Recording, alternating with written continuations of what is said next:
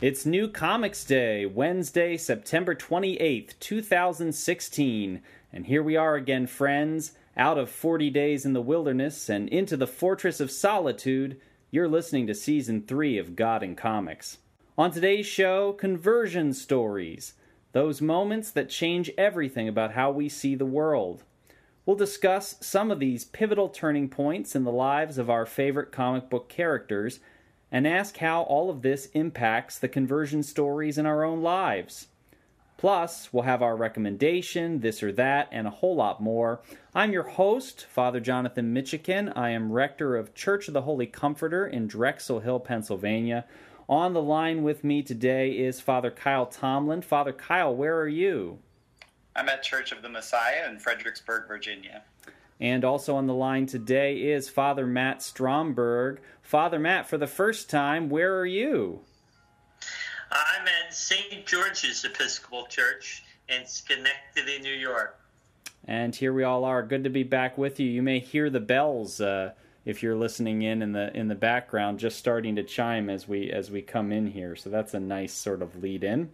Well, just before we started recording, I actually put up on Facebook, I mentioned that we were about to start recording. I said, tell us something random or funny, and we may just mention it on the show. So I'll just pass a couple of these on. John Wheeler, I'm not sure how to pronounce that, but anyhow, John says, it may not be appropriate, but today it occurred to me that everyone breaks wind, but no one ever fixes it. So that's a good observation, John.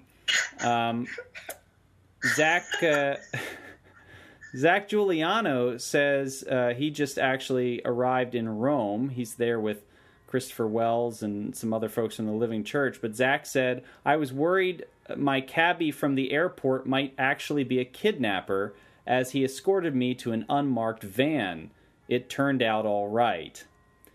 So that's good. And then the greatest comment yet, obviously from Luke Stromberg, who says, too much pressure, I have to get to class, looking forward to the new season.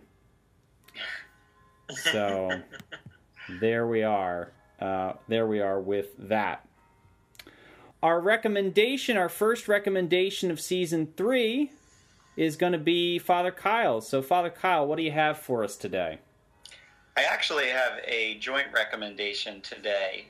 Let's keep illegal substances out of this, Father Kyle. The kids might be listening. We don't want to have a negative influence.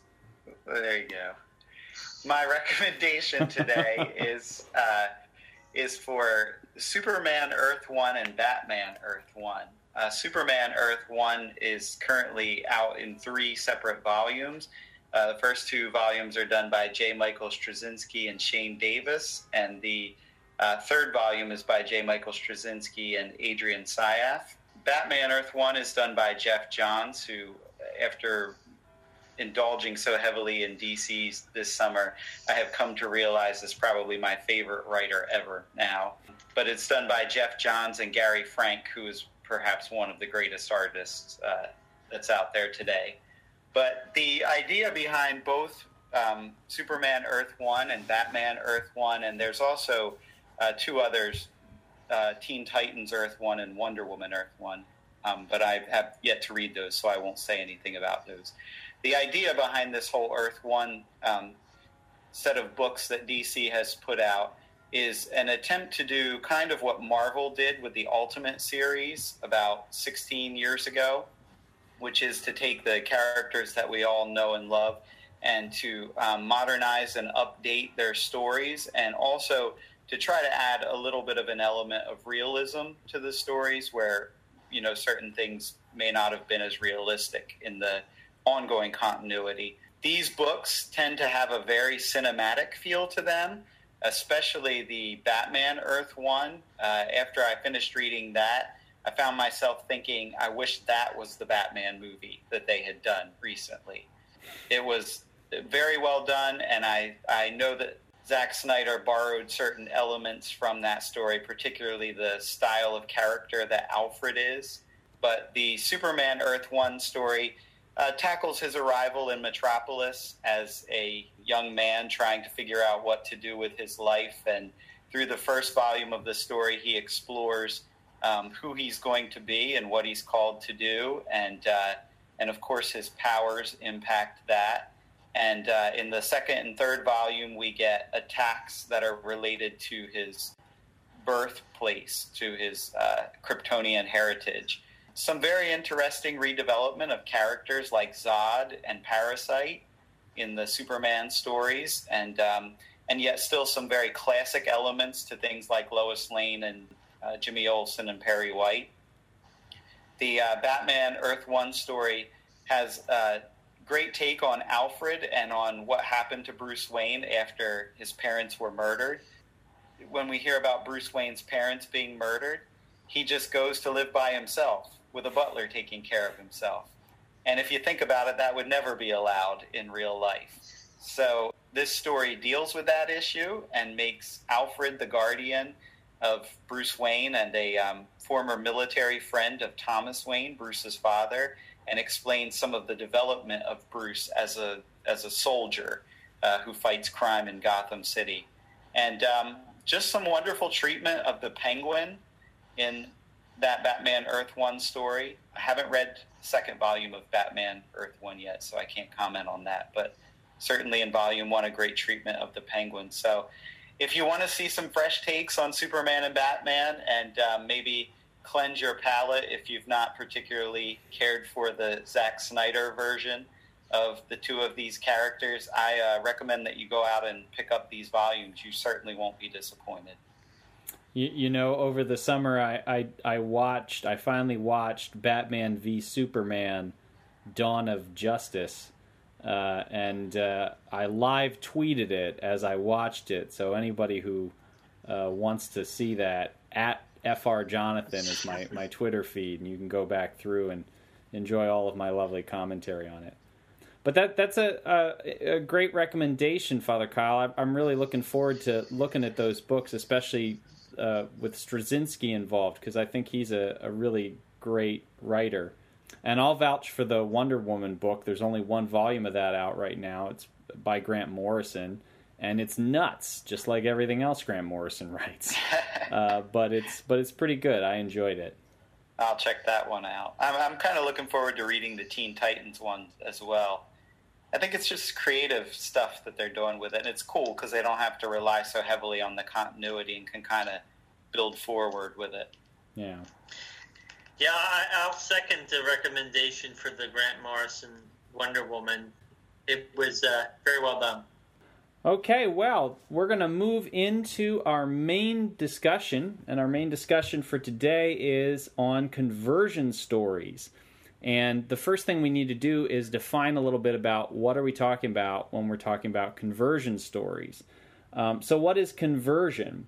The way that I've been thinking of this or looking at this is that conversion is something transcendent that happens to us, something outside ourselves which suddenly interrupts our lives and changes everything about how we see the world. Now, of course, as Christians, we have a particular sort of conversion story that we tend to like to tell about our experience of becoming Christians. But that's not necessarily the stories that we're thinking of in comics, although if there are some examples, we can bring those up of religious conversions.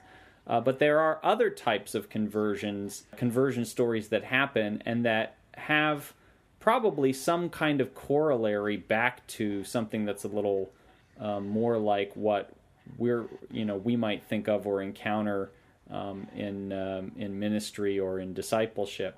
So, with no further ado, let's just talk about some examples of these kinds of conversions, these kinds of changes that take place in characters, if you can think of any. We'll start with Father Matt. What do you got? I was thinking in particular of characters that went from being villains to fighting on the side of good. I suppose we could also think of characters who went in the other direction, but mine was more a conversion for the good. Of course, we did a whole podcast on Spider-Man, And Spider-Man, his own origin story has a kind of conversion where he goes from being sort of a person who's just out for himself, making money, working as a wrestler, and when he realizes after letting a criminal run by him that he's made the wrong choices in life. You know, especially when it results in the death of his Uncle Ben. And that sort of event is a moment of conversion for him, where he shifts from being basically just in it for himself and for his own like ego gratification to being a self-sacrificing hero. There are others who have that similar conversion in their attitudes. And one of them I was thinking of is probably, he's a bit of a lesser known character. Plastic Man he's kind of a goofy character, and he's often played up for comic effect. He's sort of the comic relief in a lot of stories. But his origin story is really, really pretty powerful. So Plastic Man started off his life as Patrick O'Brien, or as he was known in the criminal underworld, Patrick the Eel O'Brien. And he was sort of a petty crook.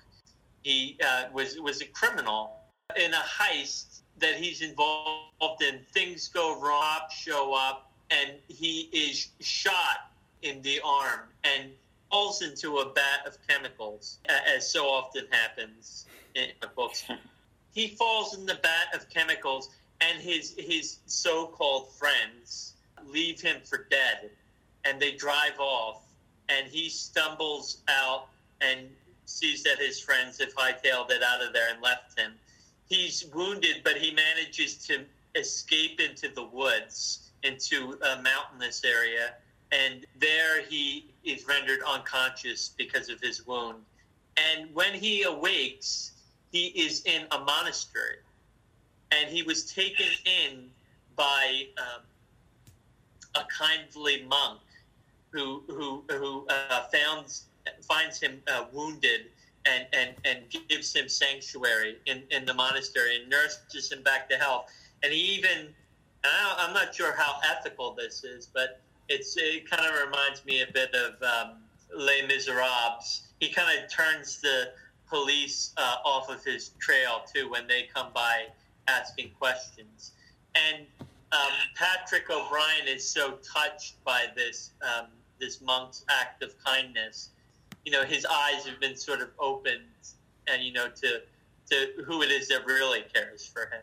The stranger showed him more sympathy than his fellow criminals, and he decides to turn a new leaf and discovers he has these amazing powers because of the chemical vat that he fell into. He could stretch all over and change his shape, and he uses his power to fight crime, but as an undercover criminal. He sort of like is just looking to gain information on what's going on in the underworld. So he's like, is he like the Green Hornet in that respect? I suppose, yeah. He eventually goes on to be a police officer. He kind of always has a kind of criminal edge to him. I mean, because that's sort of his past and that's what he knows. But I always thought his origin story was rather interesting, especially because of the religious element. Yeah, actually, you've just made me think of one that hadn't occurred to me before we started, but that actually fits really well into this, and that would be Doctor Strange. Yeah. And we're gonna do a whole show after the movie comes out about Doctor Strange.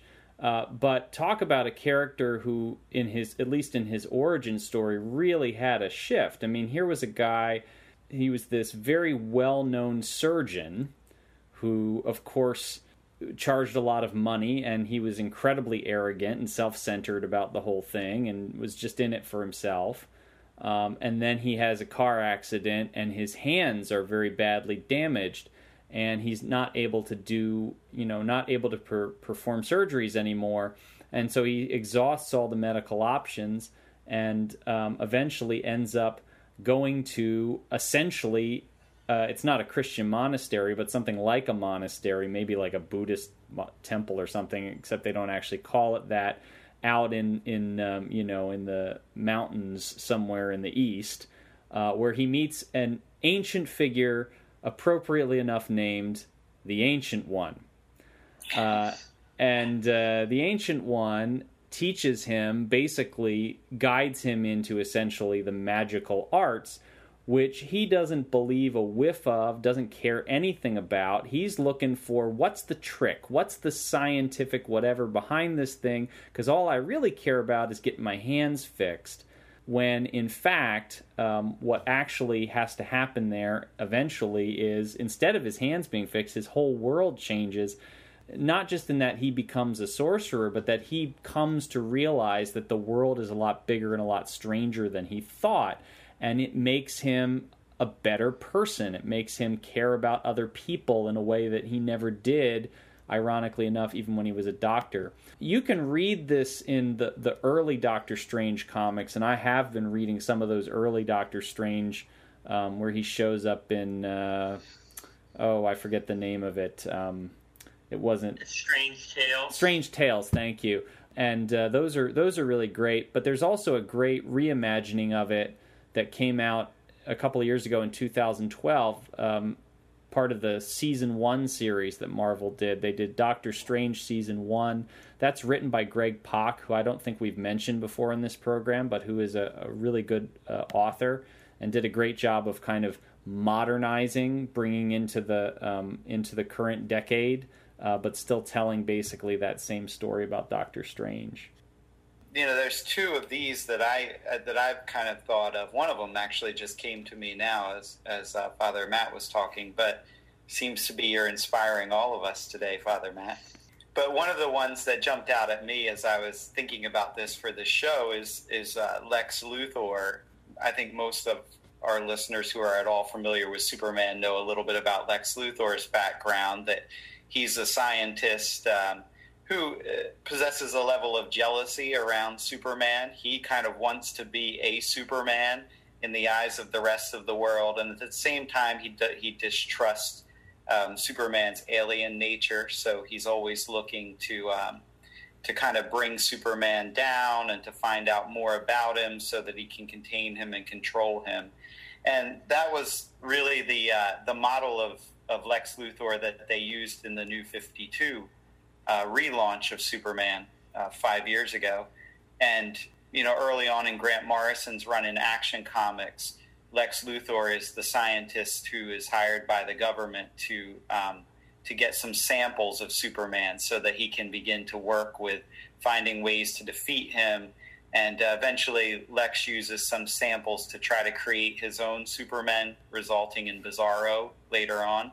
But, this kind of criminal or quasi-criminal in some way, Lex Luthor, who's always the arch nemesis of Superman, meets a sudden change in the miniseries Forever Evil that Jeff Johns did a couple of years ago during the run of the New 52.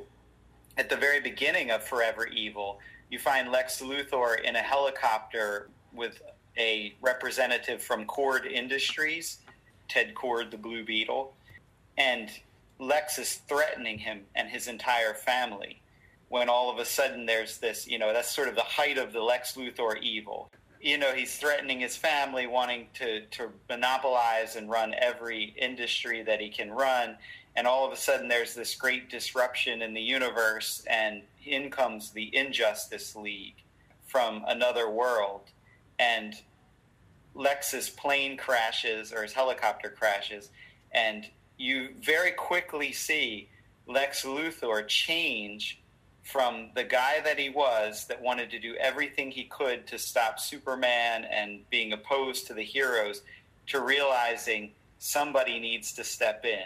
All the heroes disappear in the wake of this arrival of the Injustice League, and Lex steps up and becomes a superhero. And so the whole Forever Evil series is Lex's ascension into the role of superhero himself, which culminates in his joining the Justice League. And he begins to, in the wake of the death of the New 52 Superman, don Superman's armor and takes up his cape, and now is a Superman fighting alongside the pre-New 52 Superman. So it's an interesting shift that we see in Lex Luthor, where once he was this great enemy, now all of a sudden he's become a superhero amongst the other superheroes. We'll see how long that one lasts. Sure. I can't see them keeping Lex Luthor for very long in the Justice League. Didn't they do something similar in Marvel Comics? Dr. Doom, at least recently, had a change of heart and was a good guy for a while. I'm kind of behind on Marvel. He is, and he's actually becoming the new Iron Man. That's what. Yeah, I heard something like that. Yeah. I know he's been in Brian Michael Bendy's Iron Man run, which I've read the early issues of, and it's really pretty good.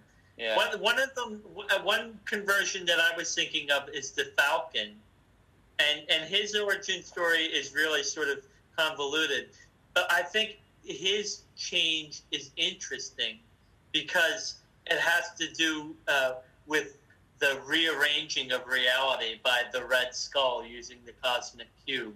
Sam Wilson grew up in Harlem, and his father was a community activist and a pastor. And Sam, despite having very good parents, sort of is very troubled, and he rejects his father's faith. To his surprise, his father responds basically by giving him some of comparative theology and religion, and saying, well, why don't you explore things and think about it for a while? And the next night, his father is killed trying to break up a fight in the neighborhood. And a year later, his mother's killed. And Sam Wilson becomes so embittered by the death of his parents that he becomes a criminal and a drug runner, and he goes by the name of Snap Wilson. Well, he lands on a jungle island when he's running drugs to Rio de Janeiro, and gets involved in this group of Nazi exiles. Why he got involved with a group of Nazi exiles as an African American man has never really been too clear to me. But but the Red Skull changes reality with the Cosmic Cube to make it so that Sam Wilson never turned bad, and he lands on the island, and instead of being a bad guy, he organizes the natives into a revolt, and he becomes like the perfect partner. And this is all part of the Red Skull's elaborate, nefarious plan. He does find out that his whole history has been a lie, but at that point he's already lived his life as a decent person for so long that it becomes who he really is, which is sort of very complicated and confusing account. But here we have a bad guy who was changed into a good guy because of the Cosmic Cube plan. The other one that I was going to say that I kind of lost my train of thought earlier, but Matt, you had kind of inspired this one while you were talking about Spider-Man as a conversion story is Venom. Venom starts out in the comics as this evil monster that has revenge plans for Spider-Man because he cast the symbiote off, and so he inhabits Eddie Brock, who's a news reporter or news photographer who is the rival of Peter Parker. And so you've got the symbiote who hates Spider-Man and Eddie Brock who hates Peter Parker, and together they target Peter Parker's life to make it hell. But really quickly within the 1990s, in Spider-Man, you start to find this shift in Venom because Eddie Brock is a Roman Catholic. He starts to get this sense of needing to protect the innocent. And Venom starts to become what they call the lethal protector. He's the guy that will, when he senses innocents are in danger, take any measure necessary to protect those innocents. And that kind of carries with Venom for quite a while. through the remainder of the 1990s. And then you see, Venom becomes departed from Eddie Brock for a while and attaches himself to Matt Gargan, the Scorpion. And then Venom comes to inhabit Flash Thompson. And this was the Venom series that began back around 2011, I believe, and which was a great series, really, really great series. Rick Remender wrote the first part of it. But Venom becomes Agent Venom, and he becomes a super soldier, much like Captain America. And he's, got Flash's sense of honor as a military man, and Flash's hero worship of Spider-Man comes into play so that he wants Venom to be like Spider-Man. And you see this, taking place throughout that run. Flash and Venom struggle to be good. And I was just reading today that Marvel has now separated the symbiote from Flash Thompson again and is moving back into the dark corner of Venom being a bad guy. So you've got this, this kind of flow from bad to good to bad again that's taking place in Venom. It's funny because we all kind of came with a couple of ideas, and I haven't even mentioned the ones that I had come with because they just keep tumbling out. The more we talk about it, the more I think of more of them. Doc Ock when he becomes Spider-Man. Yeah. The X-Men, pretty much the whole X-Men story is about types of conversions. Right. Magneto. You could just go on and on and on with this, despite the fact that there are very few, if any, examples of an actual sort of Christian conversion happening. There are a lot of examples of a kind of conversion that we're talking about. G. Willow Wilson is the writer probably best known at this point for Ms. Marvel, the newer Ms. Marvel series, where she has created a character who is a teenage Pakistani American girl and a Muslim. And G. Willow Wilson herself is a Muslim, a convert to Islam, having grown up basically an atheist, raised as a secular atheist. But I found this quote from her talking about, this was in an interview that she did back in 2010 when her memoir, The Butterfly Mosque, which she wrote about her experience of conversion, came out. And this is what she says, and I'd like to see what you guys think of this quote. She says, "Let's face it, when you hear convert, you think crazy. People tend to stick with whatever tradition they were born into, not because they necessarily see it as the ultimate truth, but because it has personal, symbolic meaning for them. To convert to a different religion is to say you believe there is more truth in it than in the one you left behind, which is neither postmodern nor terribly PC." I thought that was a really interesting quote, and I wonder what you guys think. Well, I think that's a fascinating point about how we've sort of changed our attitude towards, why we adopt a faith.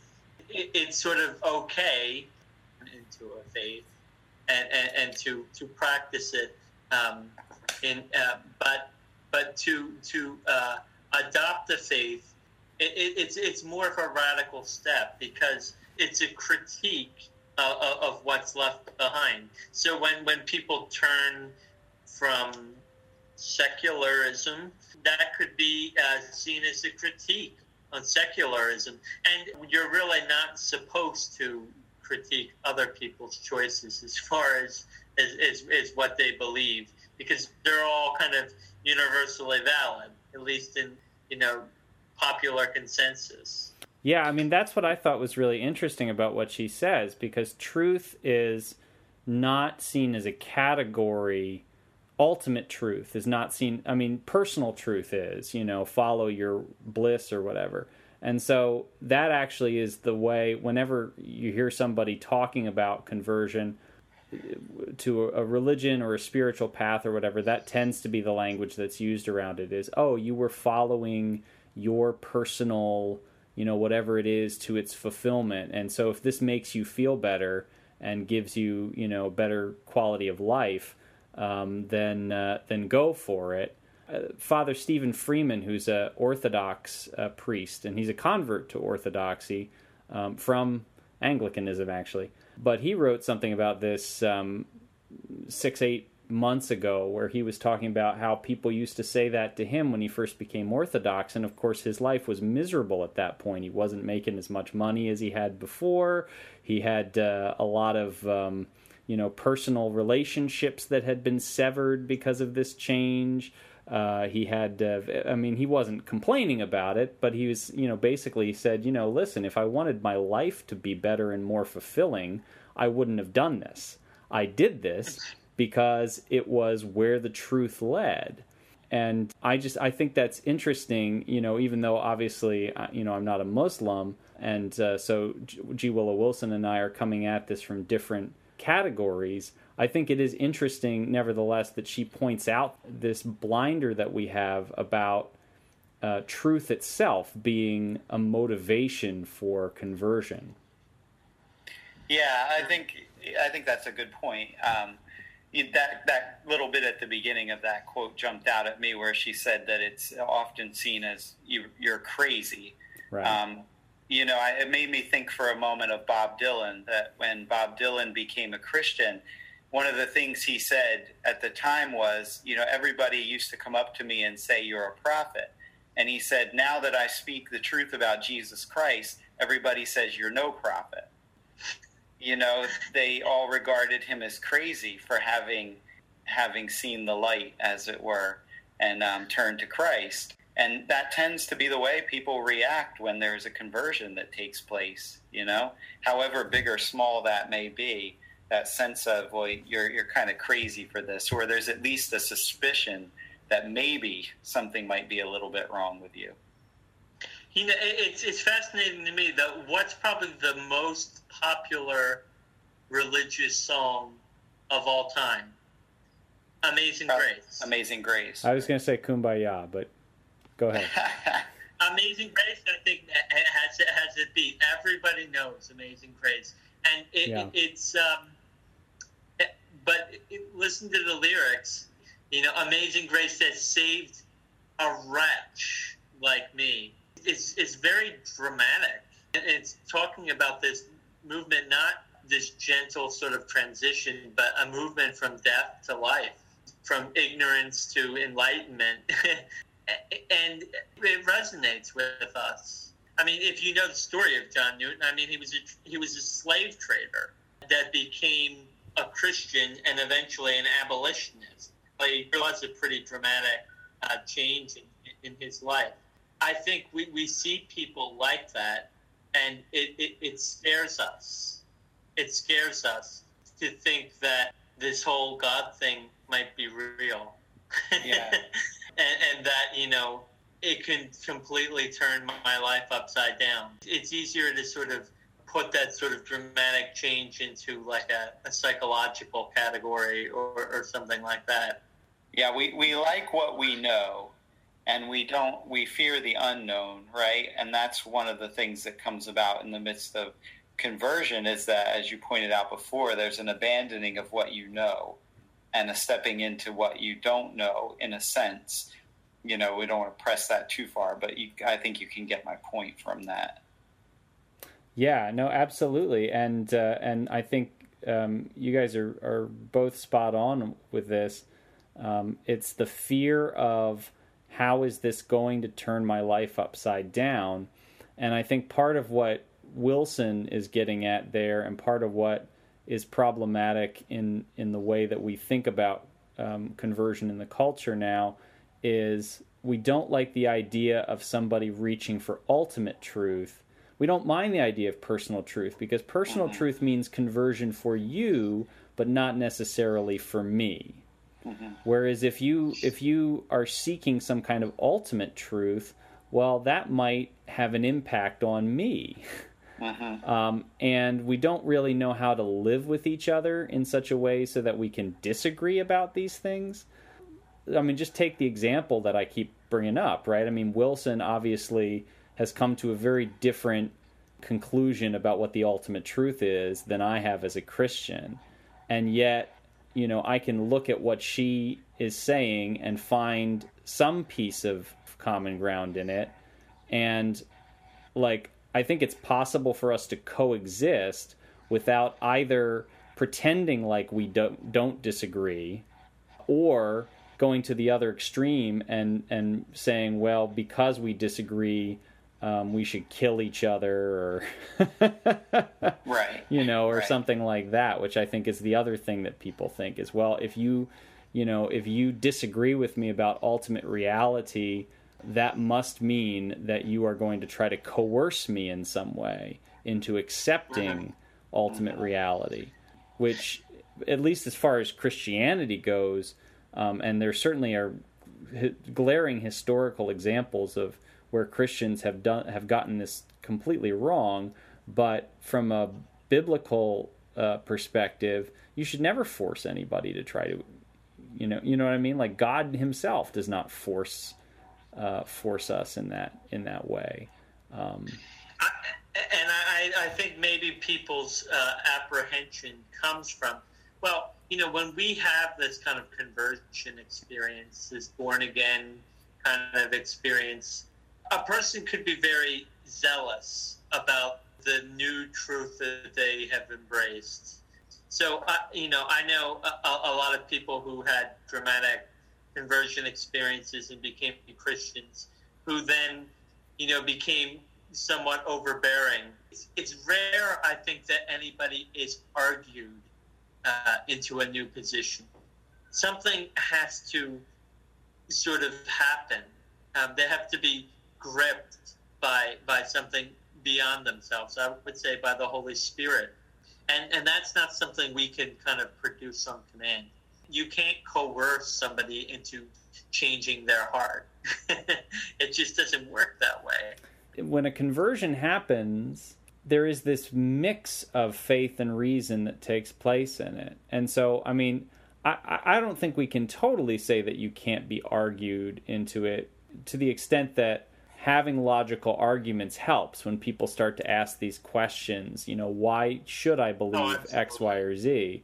But that alone does not account for it. And you can see that, I think, even if we want to think about these comic examples again. I mean, thinking about something like the X-Men, in the X-Men, they have to be both argued into understanding that mutants are not evil and have the experience of it in order to shift, in order to have a change. And the one is a little more concrete and easy to lay out in paper, and the other one is not. One of the examples I was going to bring is from the Mice Templar, which is by Brian Glass, who we're actually going to have on the show to talk about this towards the end of next month. But Mice Templar is this story. It's an image book, and it's this story of this sort of Tolkien-esque world where mice and other animals are sort of fighting. They're like talking animals. They're basically people, except they're mice, fighting in this ancient kingdom for survival against various types of forces. And it has a very intricate world building component to it.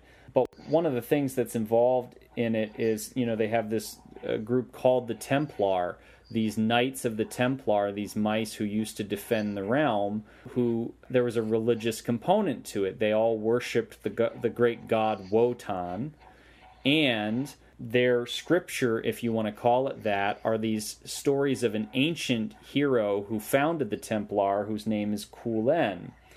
And at some point, the Templar went out of existence, to the point that at the beginning of the Mice Templar story, people aren't even sure. They whisper about whether or not the Templar had ever even been a real thing. And you come to find out, as the story goes, that yes, it was a real thing, and they fell apart after a while. Well, why did they fall apart? Well, they fell apart because they had these two factions that developed. One faction that believed that the stories of Kulen were literally true, and another faction that said, no, those are just stories that, we are meant to learn from other things. And so you can almost kind of you can almost kind of overlay our theological divisions today, right? Okay, so here's the group that's a little more literalist, that says everything in the Bible is true. Here's the group that is a little more on the other end of the spectrum, that that says, oh, the Bible is just this giant metaphor or whatever.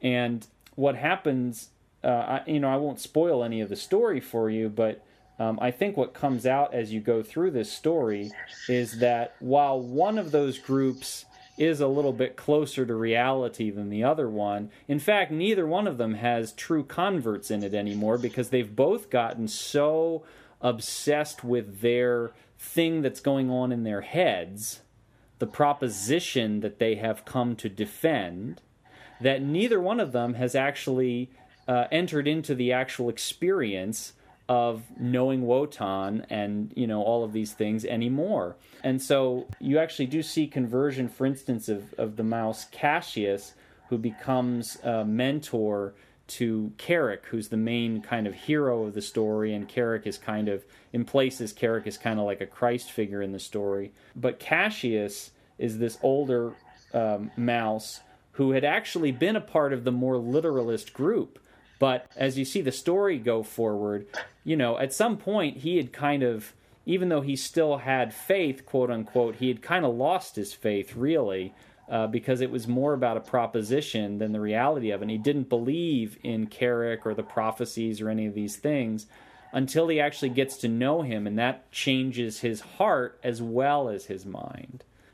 Well, that fits right in with what we were saying. Yes. About the, yeah, I mean, a conversion is more than a change of mind, from a move to one opinion to another.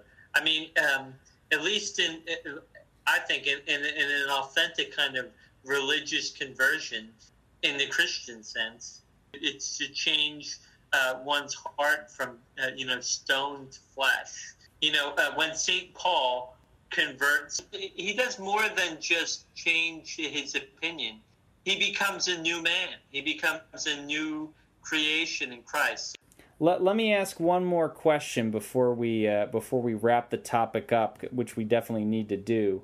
But I'm just curious what you guys think, because as we've identified as we've gone along here, there are a lot of examples in comics of conversions of a type. And we mentioned a whole bunch of them. But it is relatively rare to have a conversion. Actually, it's relatively rare to find even a religious conversion. And I off the top of my head, I can't think of any stories of an actual Christian conversion. Even when we're talking about Christian characters, somebody like Daredevil or Nightcrawler, who are known for being Catholic characters, but there's not a lot of the story of their conversion or whatever coming through. I just wonder if you guys have an opinion on why you think that is. Like, why aren't there examples of positive examples of Christian conversion in comics? Well, my best guess with it is, I don't think you see many conversions of any other religions in comics, at least none that I can draw off the top of my head at this point in time. I think it's probably just a subject that comic writers, for whatever reasons, have strayed away from. Maybe it's just been their own personal inclinations. Maybe it's a little too much of a touchy subject, given all that we said before. But I don't think we see it. It's not just limited to Christianity. I don't think you see it in any other religious form either. Yeah, I think once you introduce a conversion like that, like the author that you quoted was talking about, it becomes almost evangelistic. Mm-hmm. Mm-hmm. I think it's nice to be religious. It's another thing to seemingly, to seem to promote that religion by introducing a change in a character, unless it's like, they become converted to like a cult or something like that. Right. Yeah, but see, that's what I think is interesting about this, because you could say, and certainly if you're talking about, like, especially with the big two like Marvel and DC, well, they don't want to alienate any readers, so they're not going to spend a lot of time, making religious claims because that would, cut off a big segment of their audience. And I would buy that if not for the fact that there have been so many times when they've been willing to make very specific political claims that very obviously alienate a whole bunch of, at least if not their audience, a whole bunch of potential audience members who have different politics. So why is there a different standard with that for religion? Or is it not that? Is it just that, comic writers as a whole don't tend to be as religious and so don't have that experience? My guess would be it's perhaps more of the latter, but I do think Father Matt makes a very good point in the sense that if you have that kind of conversion, there's like a religious conversion, there is an obligation as a writer to keep up the threads of that, what that conversion looks like. And that may be a huge undertaking for someone, especially if they're not themselves of a particular religious persuasion. Mm-hmm. Do you get what I mean? Sure. And that could come across. I do think you're absolutely right. I mean, Marvel has done some things recently that, given, my own Christian beliefs, I don't necessarily agree with. And they've been unashamed to do that politically. But nonetheless, I don't know, religion and politics, they're both considered the verboten topics of conversation. Mm-hmm. Somehow politics is easier than religion. When it comes to politics, there's still an understanding that we are talking about what's true and what's not. We might disagree, but we're debating about what's real, what's the reality of things. Whereas religion in popular culture has been sort of relegated to the private sphere. So we can have a vigorous public debate about, political policy, but not about religious truth, because religious truth is an entirely private matter, and it does not belong in public. That's such a great point, Father Matt. Yeah. And I wish I had the quote in front of me, but it makes me think of this quote from G.K. Chesterton from a book he wrote called Heretics. What a great title, right? Which I think came out sometime in the 19-teens, possibly as late as 1920, but certainly 100 years or more ago. And yet he talks about exactly what you just mentioned there, which is that in modern society, he hadn't quite hit postmodern society as we have now, but in modern society, that the one thing you're not allowed to have a set opinion about is religion and ultimate truth. You can have an opinion about politics, you can have an opinion about sports, you can have an opinion about anything you like. And I'm just paraphrasing his quote, but he says, a man can have an opinion about Botticelli, he can have an opinion about a tram car, he can have an opinion about anything except all things. For as soon as he has an opinion about all things, then he has a religion, and he has nothing. And there's just something so true about that we've, it's not that we've totally gotten rid of the concept of truth. We do still have a concept of truth, even though we have massive divisions over it, Just look at the political fights in our country right now. I mean, there are very different visions of reality that are on the political stage right now. And yet, those on either side of them would argue to the bone that what they're arguing is just the facts, just the truth, just the, the reality, that, if the other side only would stop being boneheaded and would accept, then we could get on with it. And yet, when it comes to religion, when it comes to spirituality, when it comes to anything in that realm, it's fine as long as your opinion stays within your own head and doesn't in any way suggest that maybe other people should have a similar point of view. Yeah, very good point. Well, good conversation, and as always, there is certainly more that can be said about this, and we hope that some of you will say something about it. Gentlemen, over the summer, I got myself familiar with a trend that has really been sweeping the nation. I don't know if you all have gotten into this trend or have spent any time with the kids to find out about it. But the social media is really booming these days. It's really becoming a thing. And I don't know if you're aware of this, but apparently people can even access it on their phones, which is amazing to me. I'm so old-fashioned that my cell phone is actually a rotary, but other people they managed to get on there. And God and Comics, despite my lackings, God and Comics as a whole has managed to come into the 21st century. We are on the social media. So tell us what you think about this topic. You can hit us up on Facebook, facebook.com/God and Comics, or you can tweet at us. We are at God and Comics. And tell us what you think, and we promise not to troll you or flame you or...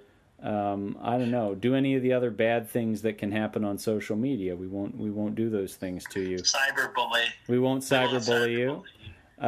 We won't Sandra Bullock you. We won't I don't know, anything else in that realm.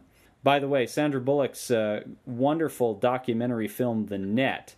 That's the last time I actually learned about these things. But anyway, we're going to leave all that aside for now and move into our final segment. And our final segment, of course, here in Season 3, as it was in Season 2 and Season 1 before it. So now, friends, it's a tradition. This or that. This or that. This or that. Come on, everybody, let's this or that. Huh? This Thursday, September 29th, is the Feast of St. Michael. St. Michael or St. Gabriel? I would say St. Michael.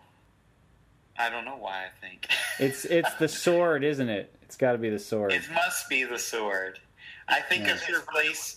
I think of his place in Daniel's Apocalypse, and he just seems like a cool angel. So I'll go with St. Michael. Like he should have his own comic book. Yes. You know, he's kind of like the superhero. He probably does. There's probably some somewhere. Christian artist somewhere who's done a St. Michael. If there is, if any of you listeners know of a St. Michael comic, please point it out to us. Yeah. Dr. William Marston, developer of the lie detector test and creator of Wonder Woman, or Dr. Strangelove. Well, obviously, I'm going to have to go with Marston. I mean, you know, being the great fan of Wonder Woman that I am, I would have to. He was a pretty strange dude, and he was very weird. Yeah, when we do our episode on Wonder Woman later this season, I look forward to getting into some of his oddness. Jeff John or Papa John? Oh, Jeff Johns. Jeff Johns. As I said earlier, I think Jeff Johns is now one of the greatest writers in comics, but Papa John's is just nasty.